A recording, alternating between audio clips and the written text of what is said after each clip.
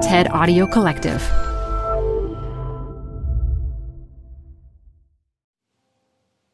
Can you hear that? That's the bell tolling outside my attic where I'm coming to you, crouching underneath a blanket for quiet sound, which I can't seem to find. What an apt metaphor for how we're struggling and grappling with the climate crisis. Hey, my name is Penn Badgley, and I'm doing a little guest hosting today. So if you want to learn how to take real, lasting climate action, I want to invite you to join Countdown, TED's new global initiative to accelerate solutions to the climate crisis. So here's a talk from the Countdown Global launch event given by climate advocate and stubborn optimist, which we need more of, Christiana Figueres. To hear more of these ideas and get involved, check out countdown.ted.com and subscribe to the Countdown podcast wherever you're listening to this. Hi, I'm Ben. I suffer from a condition called writer's block. It strikes when I'm at work. That's why I choose Canva Magic Write. It works fast, generating text in seconds, thanks to AI. Common side effects include increased productivity, compliments from coworkers, feelings of satisfaction. Now I can say bye-bye to writer's block. Ask your boss if Canva Magic Write is right for you at canva.com, designed for work. Canva. You're growing a business, and you can't afford to slow down. If anything, you could probably use a few more hours in the day. That's why the most successful growing businesses are working together in Slack. Slack is where work happens, with all your people, data, and information in one AI-powered place. Start a call instantly in huddles and ditch cumbersome calendar invites. Or build an automation with Workflow Builder to take routine tasks off your plate, no coding required. Grow your business in Slack. Visit slack.com to get started. The stakes to save the Colorado River are high. So if there's no water for everybody. California and 6 other states on the river must reach a compromise, but they're divided. The fate of the river may come down to a 28-year-old. This is a historic thing coming. The people and the real human drama behind the historic negotiations. Listen to Imperfect Paradise, the Gen Z water deal maker, wherever you get podcasts. Any reality we are given is not set in stone. It can be changed. I come from Costa Rica, a country known for our deep commitment to peace, our high level of education, and our far-sighted stewardship of nature. But it wasn't always like that.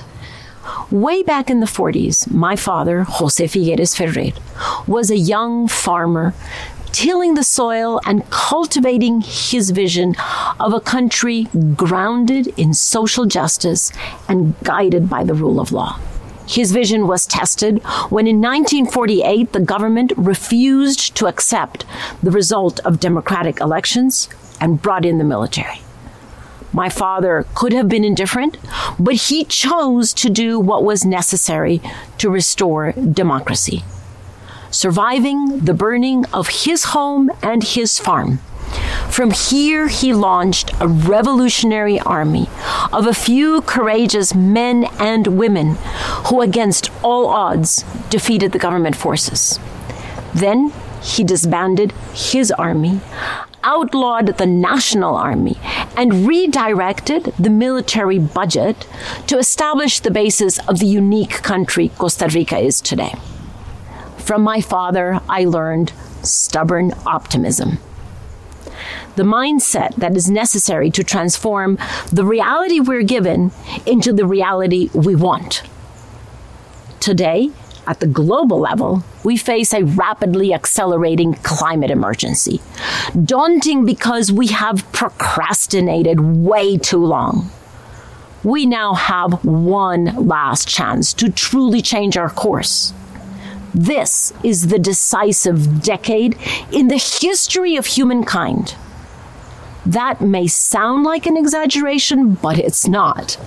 If we continue on the current path, we condemn our children and their descendants to a world that is increasingly uninhabitable, with exponentially growing levels of disease, famine, and conflict, and irreversible ecosystem failures.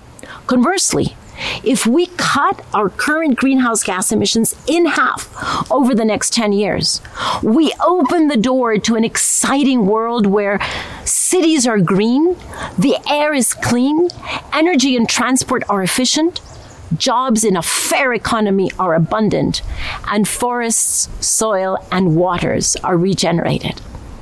Our world will be safer and healthier, more stable and more just than what we have now.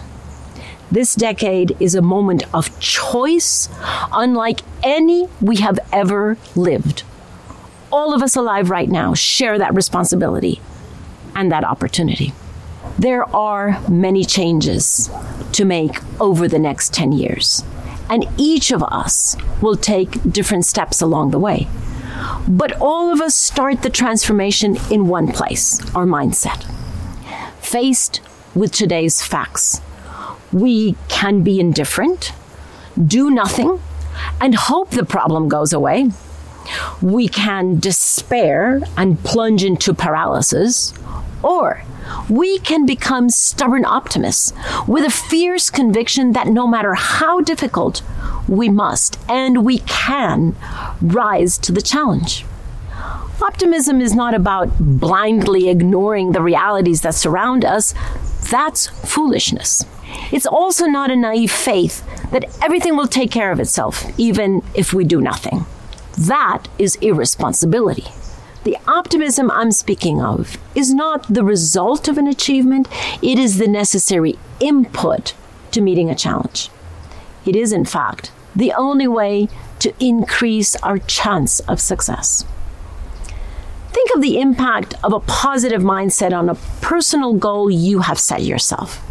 Running a marathon, learning a new language, creating a new country like my father, or like me, reaching a global agreement on climate change. The Paris Agreement of 2015 is hailed as a historical breakthrough. But we started in utter gloom.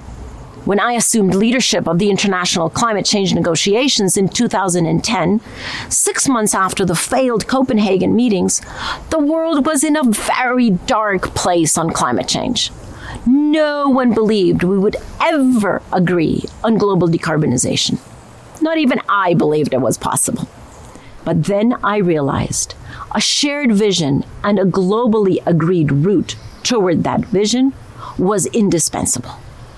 It took a deliberate change of mindset first in me and then in all other participants who gradually but courageously moved from despair to determination, from confrontation to collaboration, until we collectively delivered the global agreement. But we have not moved fast enough.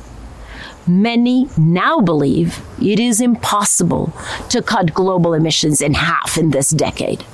I say we don't have the right to give up or let up. Optimism means envisioning our desired future and then actively pulling it closer. Optimism opens the field of possibility. It drives your desire to contribute, to make a difference. It makes you jump out of bed in the morning because you feel challenged and hopeful at the same time. But it isn't going to be easy. We will stumble along the way. Many other global urgencies could temper our hope for rapid progress. And our current geopolitical reality could easily dampen our optimism. That's where stubbornness comes in. Our optimism cannot be a sunny day attitude. It has to be gritty, determined, relentless. It is a choice we have to make every single day. Every barrier must be an indication to try a different way. In radical collaboration with each other, we can do this. For years, I had a recurring nightmare in which I saw 7 pairs of children's eyes, the eyes of 7 generations, staring back at me, asking, "What did you do?" Now we have millions of children in the streets asking us adults the same question. What are you doing? And we have to respond. Like our fathers and mothers before us, we are the farmers of the future. I invite each of you to ask yourself, what is the future you want? And what are you doing to make that future a reality? You will each have a different answer, but you can all start by joining the growing family of stubborn optimists around the world. Welcome to the family.